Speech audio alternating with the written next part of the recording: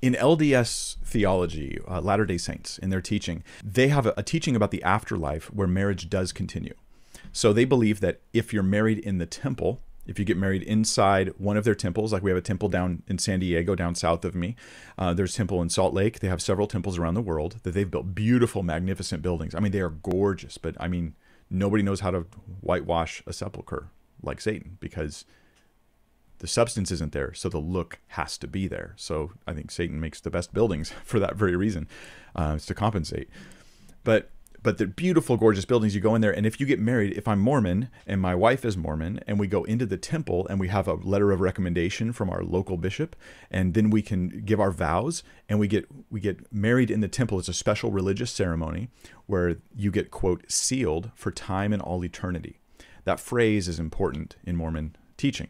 You're sealed for time and all eternity. Now, the result of this, if you're a good Mormon, and if you die and you become exalted to godhood and you become a god, that's Mormon theology, you can become a god, as much of a god as God Almighty in the Old Testament, right? That God, you can become like that.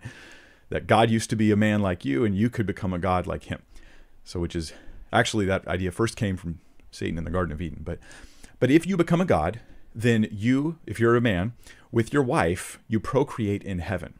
And she keeps making babies, millions and billions of babies, and then you can finally populate your own planet with your own spirit children, and you can kind of do Earth 2.0. You can do like the whole thing God did with Earth, you can do that again with your family. This is why in modern Mormonism, they actually still practice polygamy. It's just not in the physical, like you don't have two wives at a time on Earth, but you can have as many wives as possible in heaven. This is what Joseph Smith did when he was marrying women who even in some cases were already married. He was claiming that guy's wife for his, this is Joseph Smith, the founder of Mormonism. I know there's a lot of info here. He's marrying some guy's wife for the future so that when he died, she'd be one of his many wives that he could sleep with in heaven and she could just be perpetually pregnant. So this is a problem, right? If LDS theology teaches these things and Jesus says there is no marriage in heaven, then you've got to have an explanation for this. And this is one of the many points in which LDS theology just comes into conflict with the teachings of the Bible. So they have a couple options. I actually looked them up. I thought, I wonder what LDS theologians, apologists are saying about this. One of the options they'll take to get around Jesus' teaching that there is no marriage in heaven is that eternal marriage is only for good people. And Jesus wasn't saying that the good Mormons or the good faithful people who God approves of, that they would have no marriage. Jesus was only saying the Sadducees won't have marriage in heaven. And so this was probably the more common way of getting around this passage that I found online as I was looking for how they might explain it. Maybe there's other ways I didn't see. This is the one I found more commonly. The problem with this view is that in Mark 12, Jesus doesn't give the explanation that it's just the Sadducees that aren't going to get this marriage experience. Instead, it's just everybody. He just says when they rise from the dead, they neither marry nor are given in marriage. Right? And he's just talking about the resurrection in general.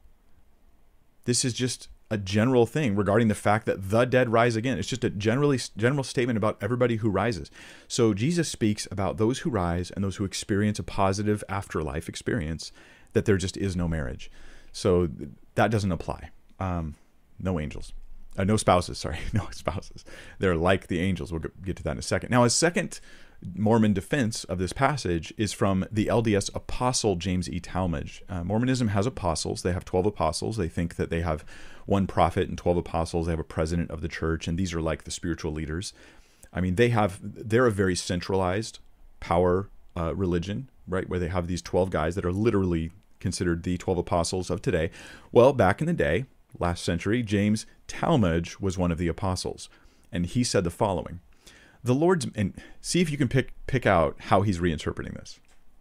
The Lord's meaning was clear, that in the resurrected state, there can be no question among the 7 brothers as to whose wife for eternity the woman shall be, since all, except the first, had married her for a duration of mortal life only, and primarily for the purpose of perpetuating in mortality the name and family of the brother who first died.